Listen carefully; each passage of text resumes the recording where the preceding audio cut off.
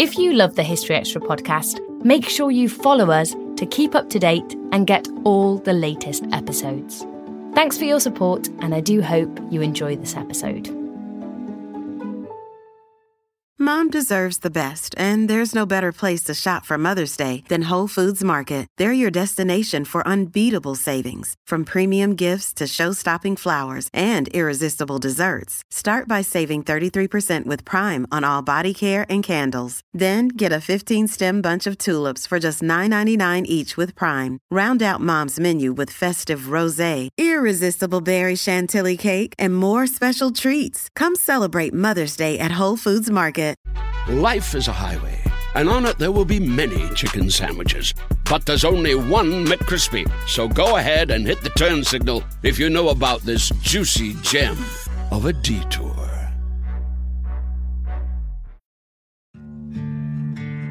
Dear Colgate, I love that you love that I love being at home. You even let me whiten my teeth from home. Because you know how I feel about getting up from my cloud couch. The Colgate Optic White LED Kit gives professional-level results in just 10 minutes a day for 10 days when used as directed. And that's why, Colgate, I want you to meet my parents. Because ever since meeting you, I've been living life to the brightest. Colgate Optic White. Find it at all major retailers.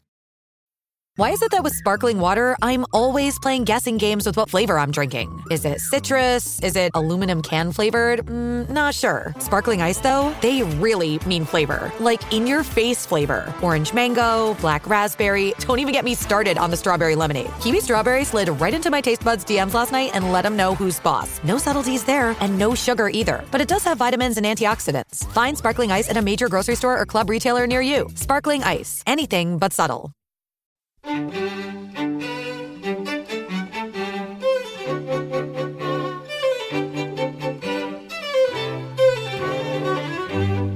I've got this sort of, quiet campaign that I want to get philosophy back on the streets where it belongs, and to have a philosopher on every street corner so that, we all have a Socrates or a Confucius or a Buddha in our lives.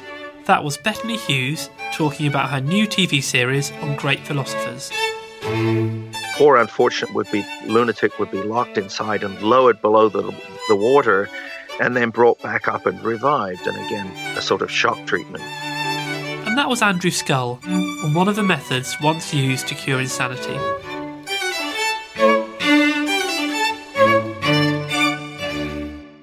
You're listening to the History Extra podcast from BBC History Magazine. We're the UK's best-selling history magazine, available from all good newsagents or via subscription. Check out our latest subscription deals at historyextra.com/subscribe. The magazine is also now available on many digital devices, including the iPad, iPhone, Kindle, Kindle Fire, Google Play, Kobo and Zinio. Look out for us in your App Store or newsstand, or find out more at historyextra.com/digital. Welcome to our 5th podcast of July 2015. I'm Rob Attar, the editor of BBC History Magazine. Next Wednesday, on the 5th of August, a new series begins on BBC4 entitled Genius of the Ancient World. Presented by the historian and broadcaster Bethany Hughes, it profiles 3 of the greatest thinkers of antiquity: the Buddha, Confucius and Socrates. 3 men who all lived at around the same time and whose legacies are still hugely important today. I spoke to Bethany recently about the series, and I began by asking her why she had picked out these 3 philosophers for the series. I've spent 10 years or so writing about the philosopher Socrates, the Greek philosopher. So I feel that I know him very well. I've lived with him for a decade.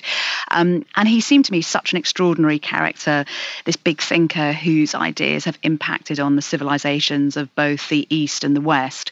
But what really struck me when I was doing the Socrates research was that we often seem to forget he's just a real, ordinary man. He lived and died, he was flawed, he had problems in his life, and his philosophy is also very practical. It's very much about helping people in the day-to-day.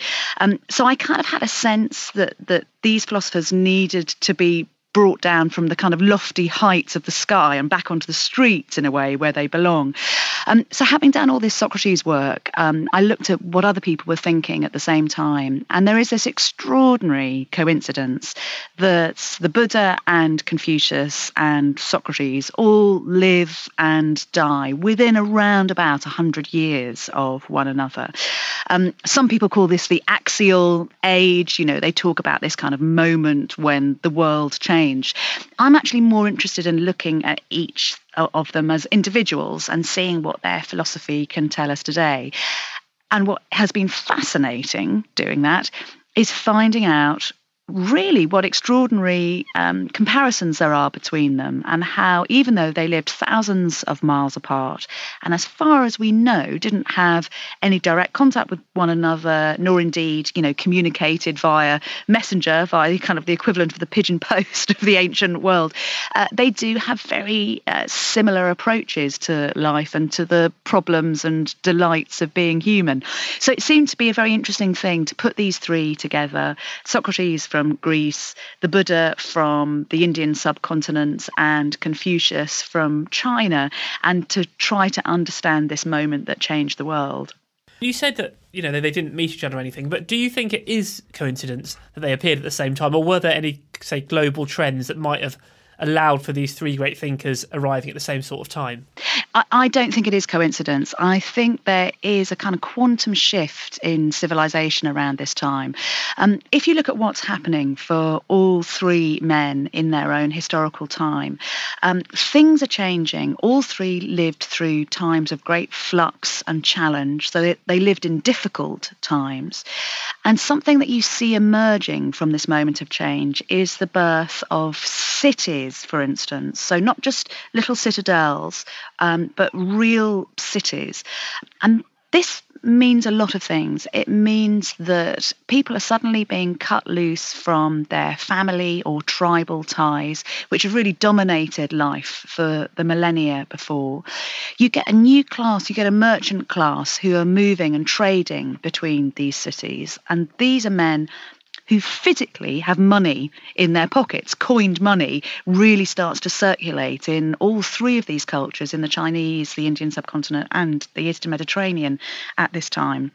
So you almost have the sense that you have these men who are economic actors who have a kind of feeling that they have a bit more control over their own life, and that there is potential to fulfill your human potential in the here and now. So you're not just living at the whim of the gods or of nature, but there's a chance that you can use your spirit and your mind and your ideas to impact on the world around you. So all three of them share that. So I think it is absolutely no coincidence that they come up with these big, bold, radical ideas at the time.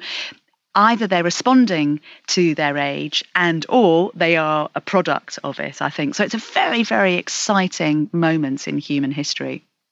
And you said that they shared some similarities in their ideas. Could you give us some examples of some of the most pronounced ones? Yes, I mean, they're great. I've now become completely, I'm a sort of adherent of these three. I'm totally converted, and they're kind of philosophically, much of what they say is now ruling my life. I just think they have the most brilliant advice for us in the 21st century. So all of them say, look, wealth isn't necessarily a bad thing, but the immoderate pursuit of wealth is bad. So you should never pursue wealth at the expense of wisdom. And sitting here today with Greece collapsing around me, you just think, well, wouldn't it be good if we all took a moment and thought, actually, has somebody down the line being pursuing wealth in an immoderate way? They're very exciting because they say that education is important, sharing ideas, communicating is vital. But what you should never do is just learn by rote. You should constantly interrogate and question the world around you. Socrates famously says the unexamined life is not worth living for a man. And that seems to me crucial as well, that you're not trying to completely tear up the rule book. You're not trying to create anarchy. You're not trying to destroy everything that's gone before. But you're also saying, actually, let's just have a look at this from another point of view. Is there a better way that we can understand how to live? So that seems to me, again, a kind of wonderfully modern and empowering and invigorating way to approach life. They all love wisdom. They talk about wisdom being beauty. And they also say that each and every one of us can literally be a philosopher. We can all be a lover of wisdom. But I think the final thing, to be honest, that speaks to me most powerfully, again, that they all absolutely support and nourish, is the idea that none of us live in isolation, that it's not really that man is the measure of all things, but man's relationship with man. And that what we each need to do is to be as individually good as we possibly can be. And then there's a kind of natural logic that the world will be good. So they all say kind of look to yourself, and that's how you can solve the problems of the universe. And they do it. And this, there's always a danger. This sounds a bit kind of hippie and 60s. What they all say is the mechanism for this is to have an ethical framework to your life and also to love. And I don't mean a kind of soppy romantic love or a kind of sexy erotic love. It's really a love of life, a love of being human, and a love of humanity around you. So Socrates, for instance, says, love is the one thing I understand. I have never known a time when I was not in love with somebody. The Buddha, in one of the earliest bits of writing we have of his, says, love without limit. And Confucius has this brilliant kind of notion to guide us, which is called Ren or Zhen, depending how you transliterate it from the Chinese characters, which sort of means compassion, a kind of human heartedness, that you always have to think, am I acting in a way that is good for the rest of humanity? And I think it is pretty hard to argue with those ideas. And as you say, these ideas are very much pertinent to our lives in the 21st century. How important were these thinkers actually in their own age to the people around them? Really interesting question. We know that they were very charismatic. All three of them seem to have this quality. People talk about, their followers being kind of desperate to spend time with them and hanging on their every word. And they all attract followers. That's what's very interesting. They have almost these kind of disciples who follow them around. And the fact that even though none of them wrote anything down in their own lifetime, as far as we know, or at least it hasn't survived, we're pretty sure they didn't write anything down. The fact that we have their words and ideas and their life stories is because those that went after them loved them so much and were so inspired by them that they set their ideas and their narratives down. So we know that they had an impact on those immediately around them. But in a way, you could say that certainly Confucius and Socrates failed in their quest to encourage people to live a good, a virtuous, a soulful life. Confucius dies very depressed, and he says, age 73, it's time for me to die. I've failed in my task because I haven't persuaded the rulers of China to kind of follow this virtuous, gentlemanly role. Socrates famously is killed by the Athenian city-state. He goes on trial for speaking his mind freely. He's accused of corrupting the young, of pursuing his own divinities, of degrading the divinities of Athens, and he's put to trial. He's convicted, and he dies in a prison cell. Legally, it's not execution, it's actually state-sponsored suicide. So he is put to death for his ideas. And although the Buddha's ideas are carried on by the Sangha, and we have these stories that when he was teaching, people were sort of thousands would go over to Buddhism. Actually, it's not until 200 years or so after his death with the Emperor Ashoka that actually Buddhism really becomes a central part of that whole region of the world. So in a way, they all died unsuccessful. And yet, isn't it extraordinary that 25 centuries on, they are still household names and we're still talking about them? have they always been well known, or were they like rediscovered? For example, was there a renaissance for these people? There was more of a renaissance for the Buddha. So the Buddha's ideas that were hugely impactful, important, and widely disseminated right up until the 11th century AD. And then he has this kind of dark period where the Buddhist temples are closed down, Buddhist universities are burnt down. His ideas are really kind of suppressed, and they don't have so much influence.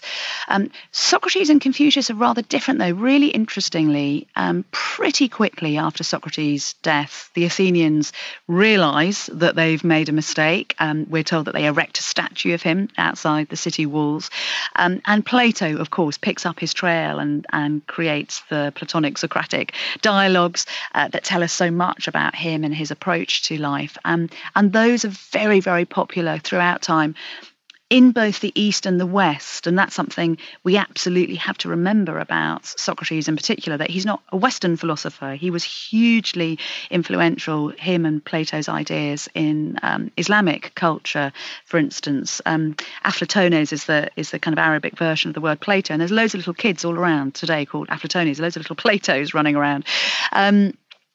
Confucius, very interestingly, again, there's a kind of gap when it looks like his ideas are going to die. And then the emperors of China actually realize that it probably is worthwhile not just trying to rule with a fist of iron, but trying to rule virtuously, that this might have benefits.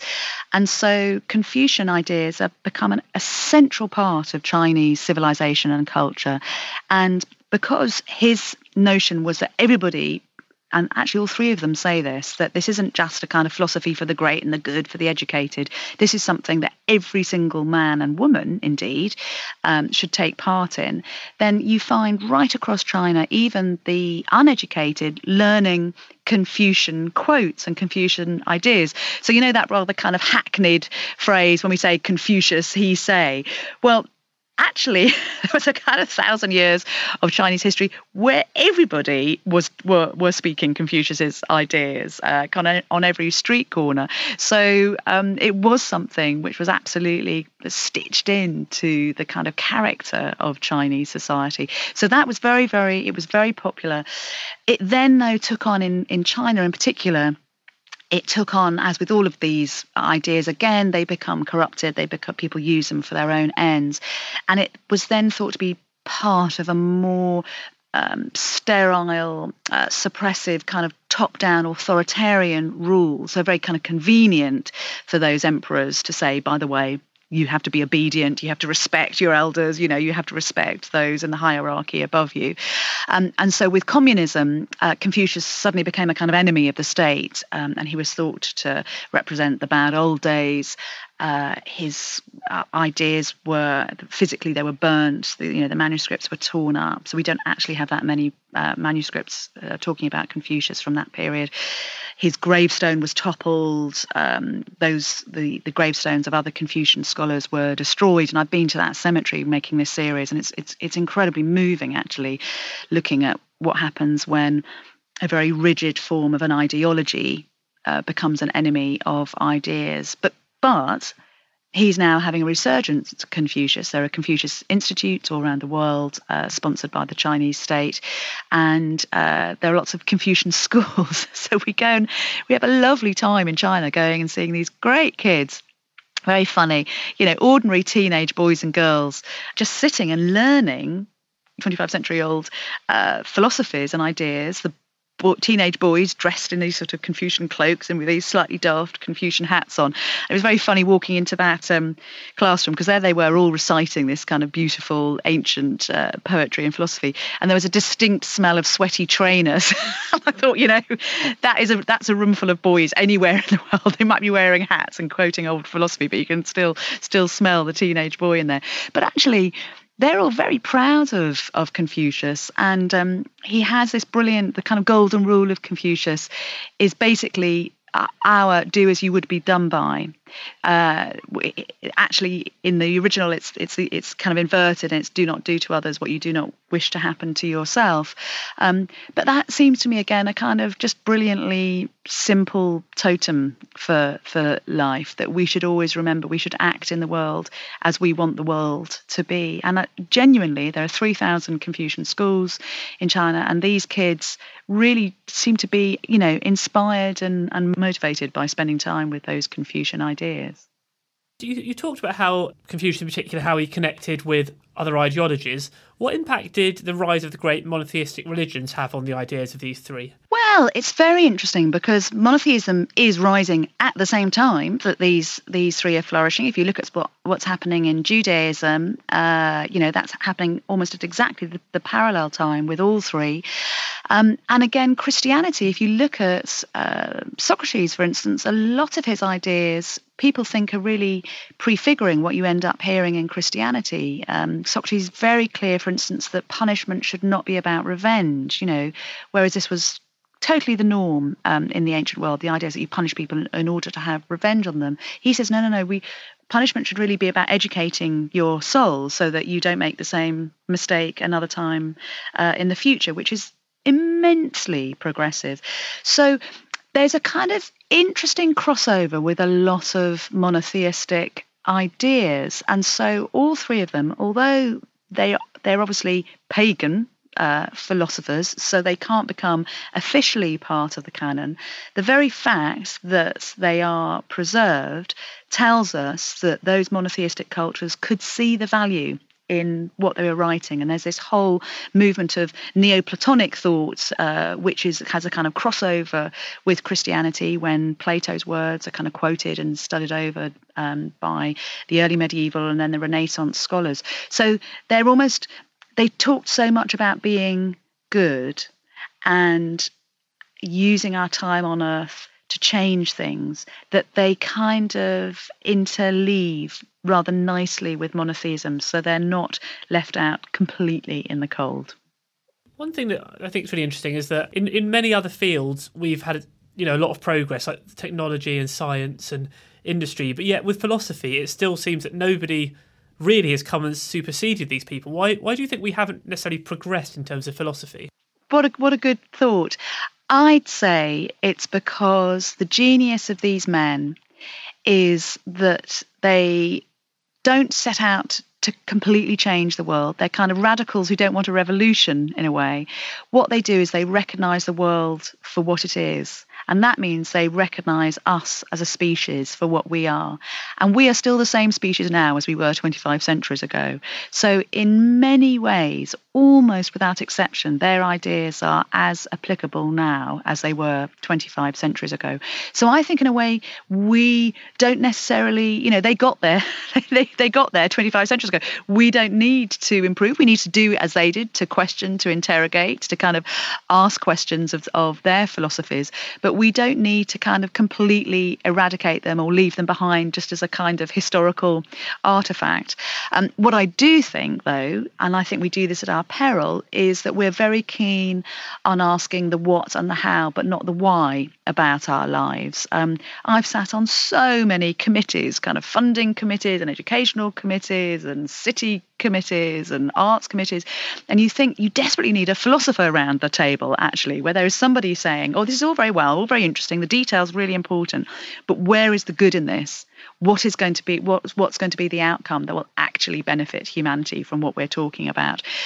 So I've got this sort of quiet campaign that I want to get philosophy back on the streets where it belongs, and to have a philosopher on every street corner, so that we all have a Socrates or a Confucius or a Buddha in our lives. Just one last question, Bethany. If somebody, after watching your programmes, would like to know more about these philosophers, is there any particular books of writings of theirs you'd recommend they read? Definitely go straight to the source. So go to the Confucian Analects, which were written down and collated only about 100 years after his death.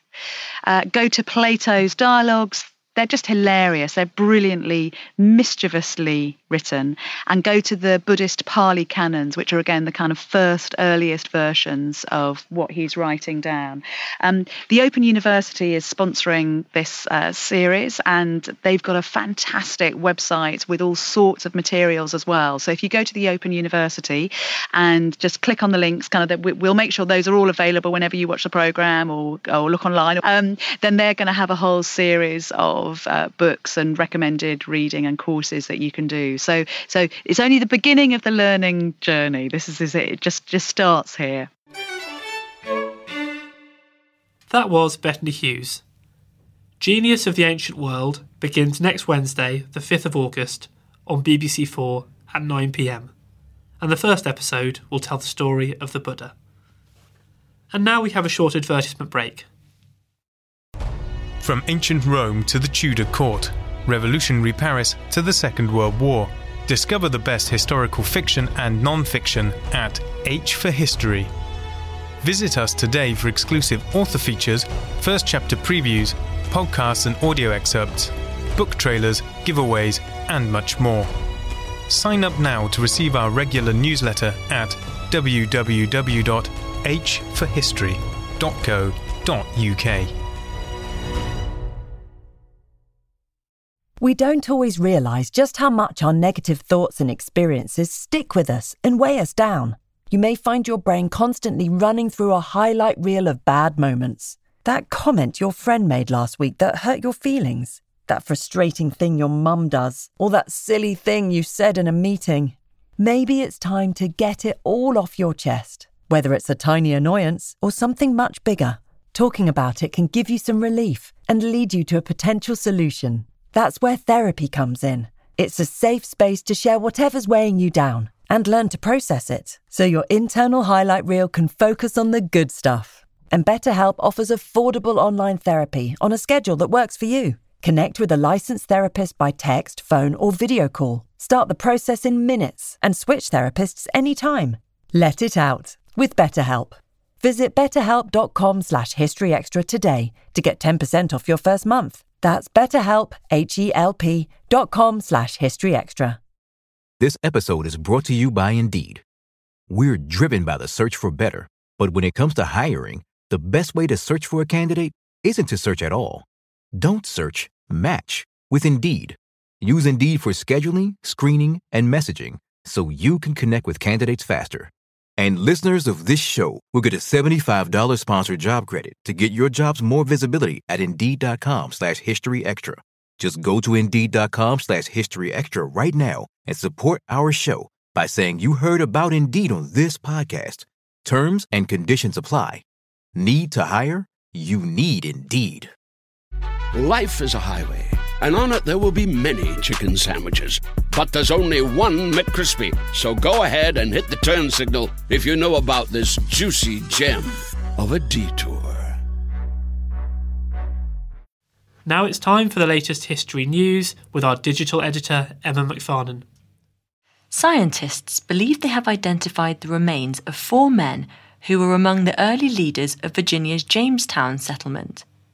The bodies were exhumed in November 2013 in the church where Pocahontas married Captain John Rolfe in 1614, BBC News reports.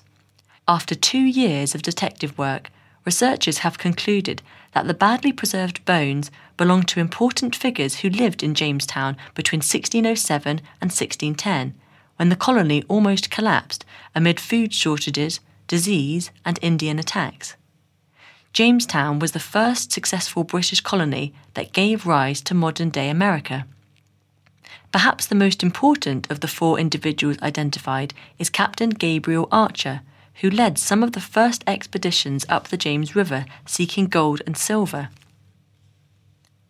In other news, a paw print made by a cat in Roman times has been discovered on a roof tile in Gloucester. The 2,000-year-old tile was dug up in Berkeley Street in 1969, but it was only recently that the paw print was found by an archaeologist at Gloucester City Museum, who was examining thousands of fragments of Roman roof tiles. According to BBC News, the cat is thought to have snuck across wet tiles that were drying in the sun in about AD 100. While boot prints and dog paw prints have been found on tiles from Rome and Gloucester before, cat prints are said to be very rare. Meanwhile, a 98-year-old veteran of the Second World War Arctic convoys has finally been awarded a medal for his heroism. George Morris was 21 when he sailed on what Winston Churchill called, quote, the worst journey in the world, the Mirror reports. More than 3,000 British and Allied sailors died when their ships were torpedoed by U-boats, sunk by German battleships, or bombed by Nazi planes as they carried vital aid to the Soviet Union from 1941 to 1945. But their efforts were not honoured with medals when peace came, because the Soviet wartime ally had become a Cold War enemy. The Arctic Star was created only 2 years ago following a long campaign, and now, 70 years after the conflict, George Morris has received his medal. Thanks for that, Emma. Before our next interview, here's a reminder that tickets are currently on sale for our 2015 History Weekends that take place in York and Malmesbury from the 25th to the 27th of September and the 15th to 18th of October. Before our next interview, here's a reminder that tickets are currently on sale for our 2015 History Weekends that take place in York and Malmesbury from the 25th to the 27th of September and the 15th to 18th of October, respectively. We have a great range of speakers that includes Michael Wood, Susanna Lipscomb, Alison Weir, Tom Holland and Helen Castor. Tickets are on sale now, and you can get hold of them and find out more details at historyweekend.com. And if you're not able to make it up to York for our weekend there, then you can also catch a number of historians, including Simon Sharma and Tracy Borman, at the Radio Times Festival, which takes place on the 24th to 27th of September at Hampton Court Palace. You can find out more details and purchase tickets at radiotimesfestival.com. And I should mention that the festival, like the magazine, is run by Immediate Media, the company which also publishes BBC History magazine. Our second interview this month is with Professor Andrew Scull, author of a recently published book that explores changing attitudes to mental health over the last 3,000 years, from the Bible to the so-called madhouses of the 19th century. Our deputy editor, Charlotte Hodgman, spoke to Professor Scull to find out more. Firstly, the best thing to start off with is to ascertain what your understanding of the term madness is. I mean, it's not really a term we see used very much these days. Yes. So the title of my book is Madness in Civilization, and it provides a cultural history of insanity from the very earliest times, from the Bible on to the present. And in choosing the word madness, I spent quite a bit of time thinking about that issue, because it's become almost a taboo word these days, whereas for the great bulk of the historical arc that I'm trying to talk about, it was the term everybody used, whether they be physicians or divines or ordinary people. Madness was what they called it. In the course of the 19th century, that gradually came to be a term that was inappropriate, was not used by the professionals who once upon a time had themselves been called mad doctors and who now wanted to be called something else. And there was quite a dispute in the 19th century about what that should be in the English-speaking world. They didn't like the term psychiatrist, which was a German invention. And it wasn't until the very late 19th or early 20th century that alienist or asylum superintendent gradually began to be replaced with the term we use today, namely psychiatrist. So madness is a controversial term to use in the 21st century, yet oddly enough, it's also the term that patients who reject modern psychiatry, the people who call themselves psychiatric survivors sometimes, have appropriated for themselves, just as, for example, other previously stigmatized groups sometimes proudly use the term that stigmatized them once upon a time. So madness is the historically appropriate term for most of the period I'm talking about. The book covers a huge breadth of history, sort of 3,000 years. Going right back to the beginning, how were people seen in the ancient world, people who were deemed insane?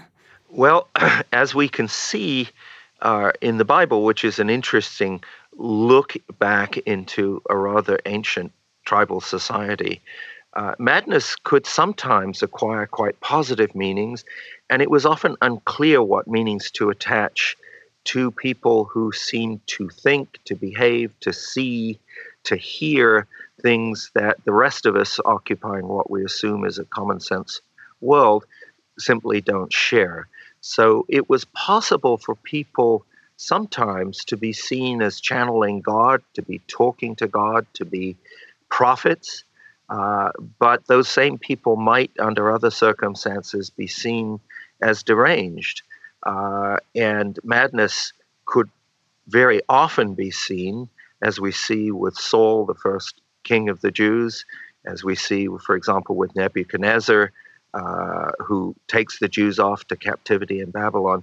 Those are figures we see being made mad by Yahweh, by a jealous God who tried to teach them a lesson when they behaved in ways he didn't approve of. So that's one form of belief that was very common, this idea of either madness as an affliction from God, or as the result of the intervention of the devil, some sort of possession, or as the result of spells being cast, of witchcraft. And that has a long, convoluted history right down into the 18th century. There's a kind of larger set of meanings which to some extent coexist rather uneasily, and we can see that stretching down into the early modern period. Even in medieval times, we have much of madness interpreted through a religious lens, but gradually physicians begin to assert that at least some madness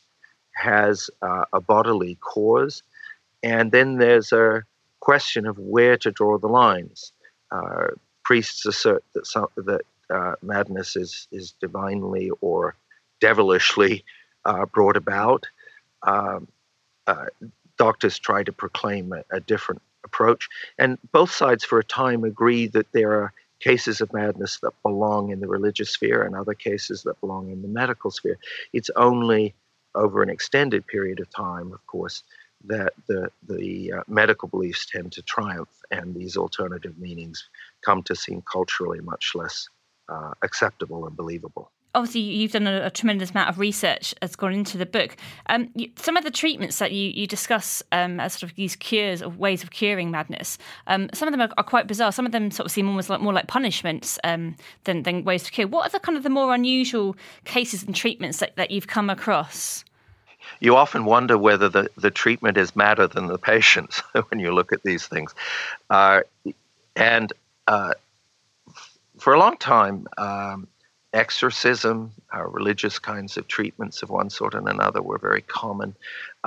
The medical treatments, such as they were for much of history, in the Western world at least, invoked the same kinds of things that we use to treat physical illness, just as Hippocratic and Galenic doctors, those who used humoral approaches, thought that the best way was to bleed and to purge and to vomit.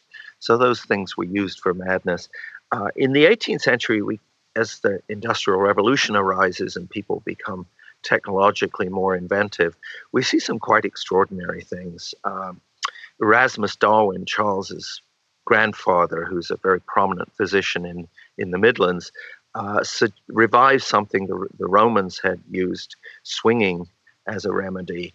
And he devises, although he doesn't build it himself, these swinging chairs where you could twirl people around at rapid speeds, sometimes reverse directions, or put them through a kind of loop-de-loop.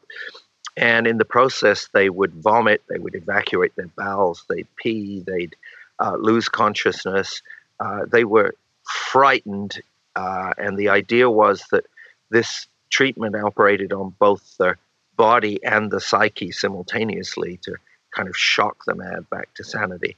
There was an elaborate near-drowning device developed in this period, often called the Chinese temple, which looked a bit like an elevator with a kind of iron cage that was built over a pond, and the poor unfortunate lunatic would be locked inside and lowered below the water, and then brought back up and revived, and again a sort of shock treatment.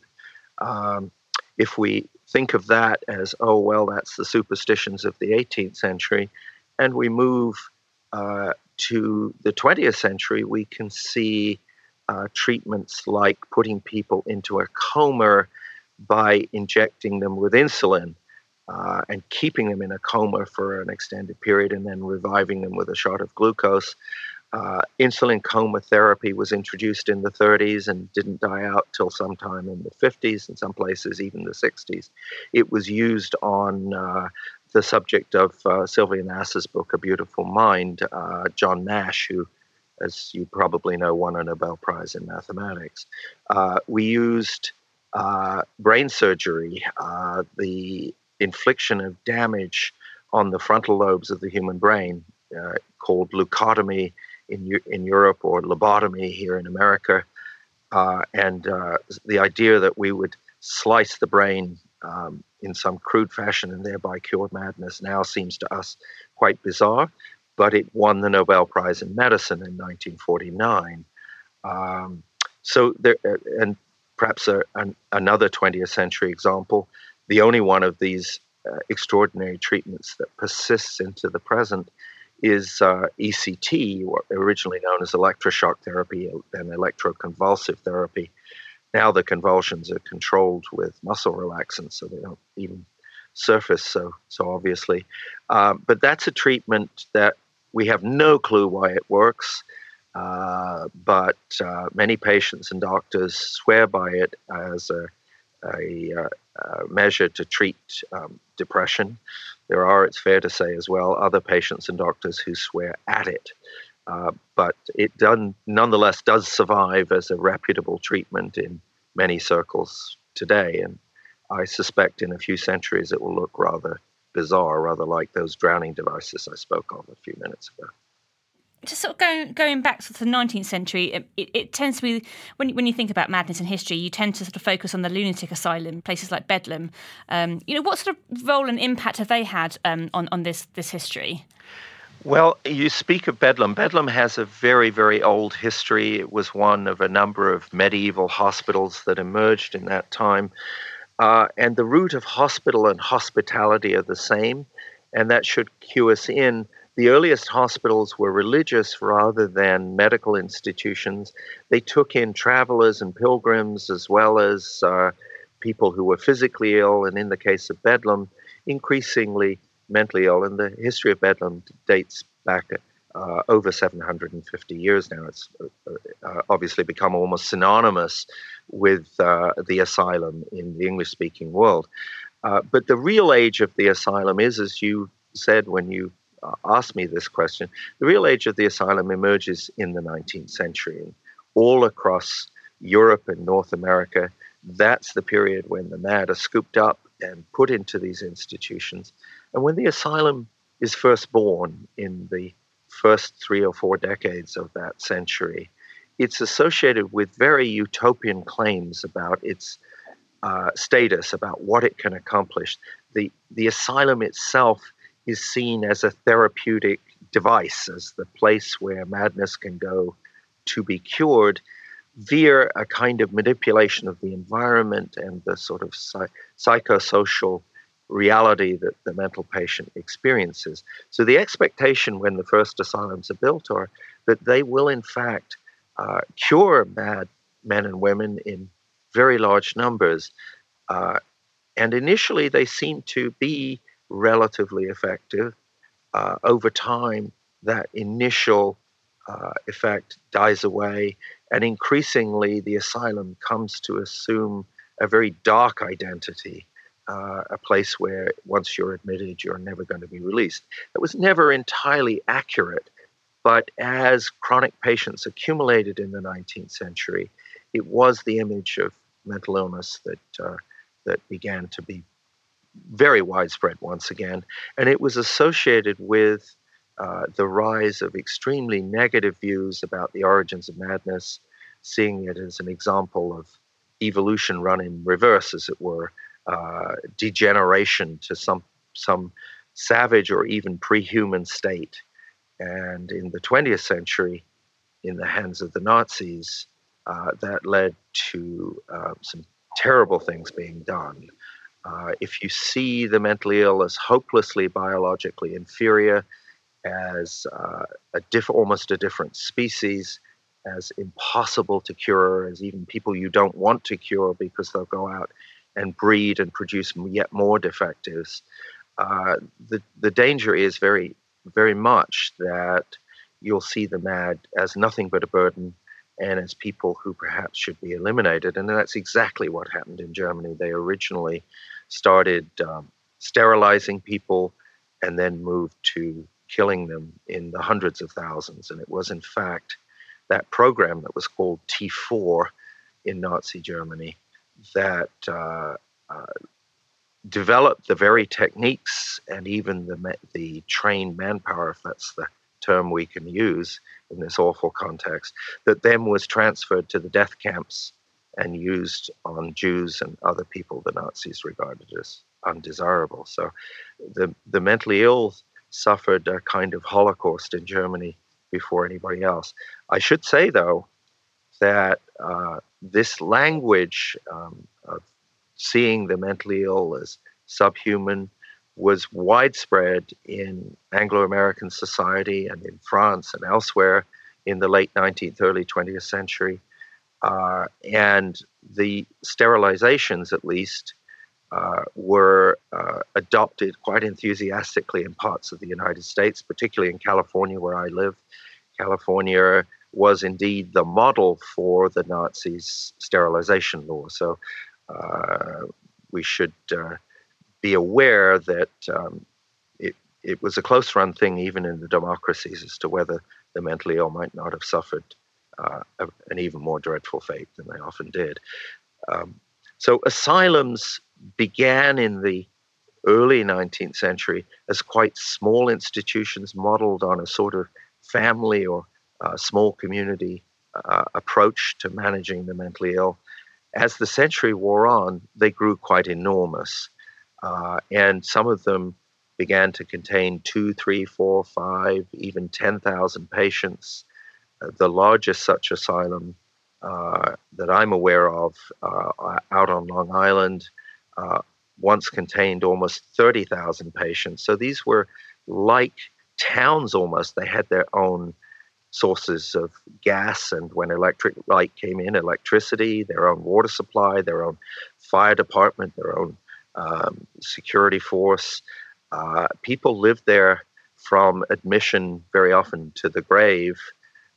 And the doctors and the attendants who dealt with these patients also lived on the grounds and in many ways were almost as incarcerated, as it were, as the patients were.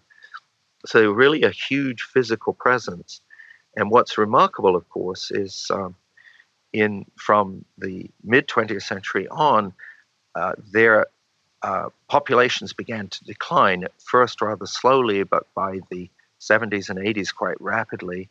And as they declined, many of these institutions were closed, and nowadays they've largely vanished. They've either faded away and rotted and been demolished, or in some remarkable cases, they've been transformed into some other use. And usually when that happens, their origins as asylums are heavily disguised or whitewashed out of history.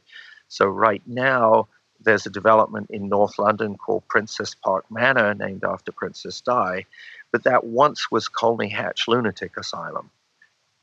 And the developer didn't allude to that. He said, here's this wonderful Victorian building that's the result of an architectural competition between the best architects of the time. What he didn't tell you is what the architects were competing to build. Women haven't traditionally come out too well from sort of treatments of mental health and the way they've been seen through history. Why was that, do you think? Why have women sort of been associated with mental health problems? There's obviously in important ways, this is connected up with masculine power and masculine interpretations of the differences between men and women. To some degree, this gets bound up with diagnoses like hysteria, a name which has its roots in the Greek term for womb. And obviously, if you regard the womb as the source of the trouble, us guys don't have one, so luckily we're spared that. It's a complicated kind of subject, this connection of madness and gender. It's absolutely the case that women tended to be seen as possessed of smaller brains, as being less rational, more emotional than their male counterparts, and that obviously had its effects both in theorizing about madness and to some degree in the development of often some quite horrific treatments that were visited on women and not for the most part on men. So in the 19th century, for example, there was a great deal of experimentation from the 1850s onwards with sexual surgery directed at women, and that had only a very small counterpart among their male colleagues.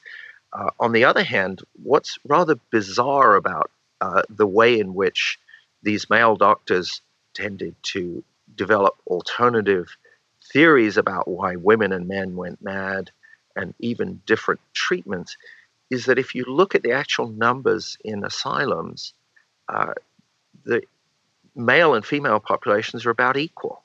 So in fact, women who were seriously mentally ill didn't outnumber men, and yet these misogynist male doctors found it necessary to come up with different theories and different treatments for male and female patients. It is also the case as we move forward into the 20th century that if you look back at those somatic treatments I talked about earlier, lobotomies were disproportionately visited on female patients. So too was and is ECT.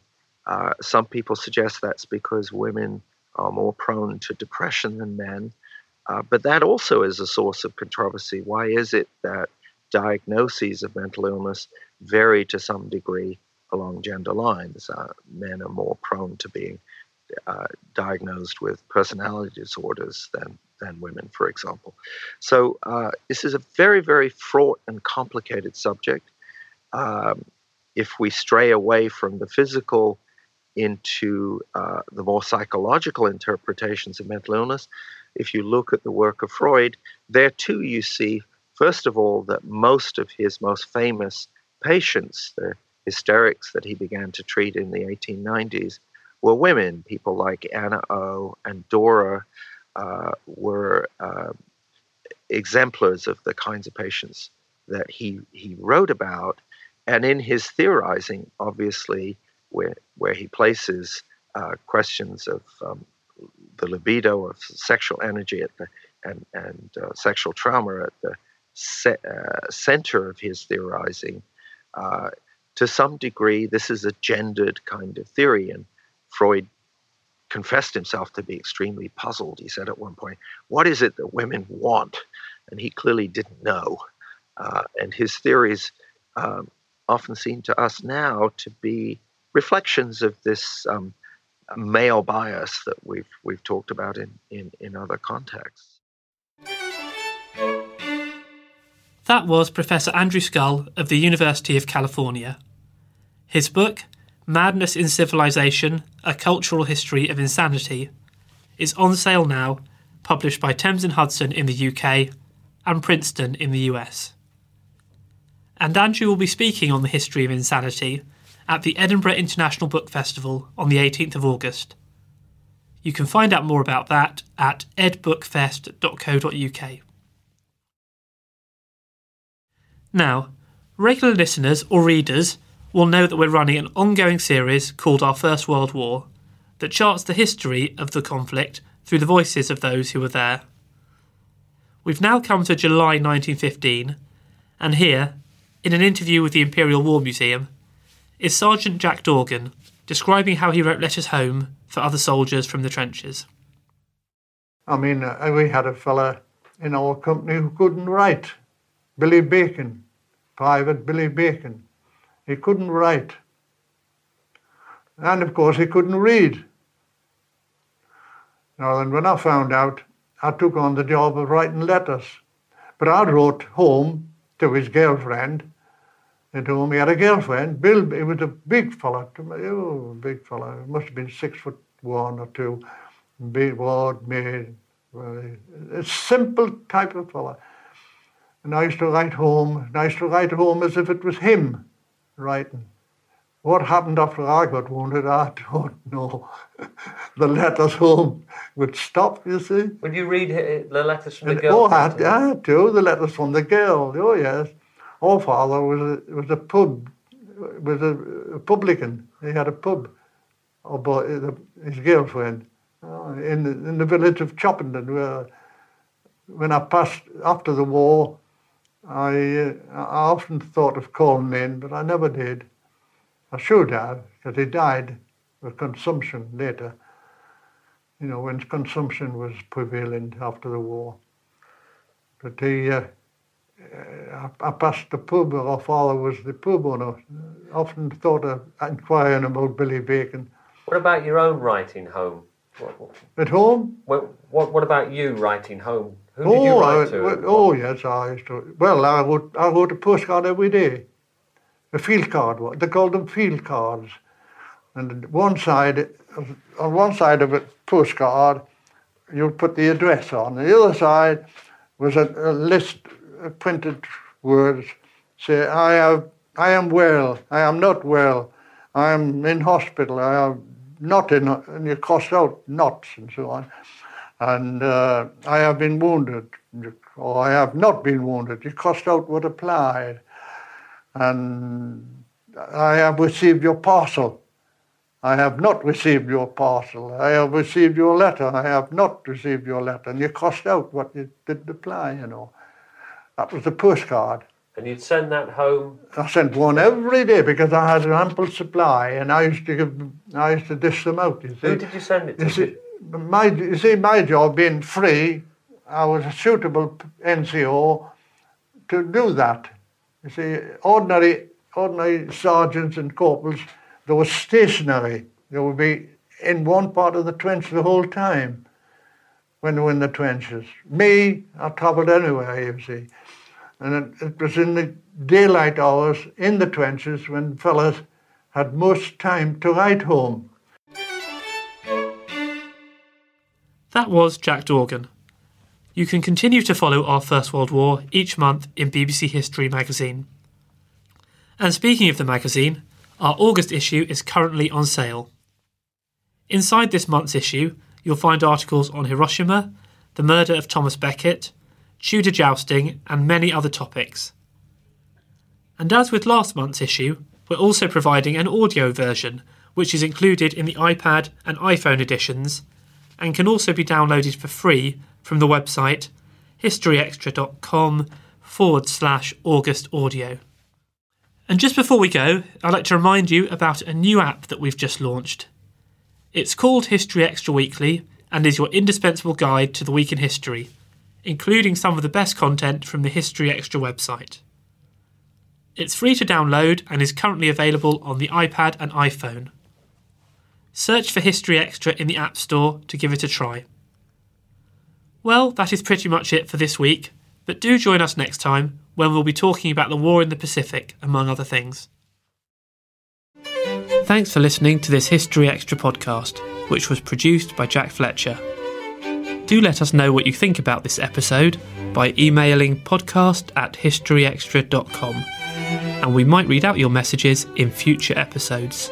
Alternatively, why not keep in touch via Twitter or Facebook, where you'll find us at History Extra.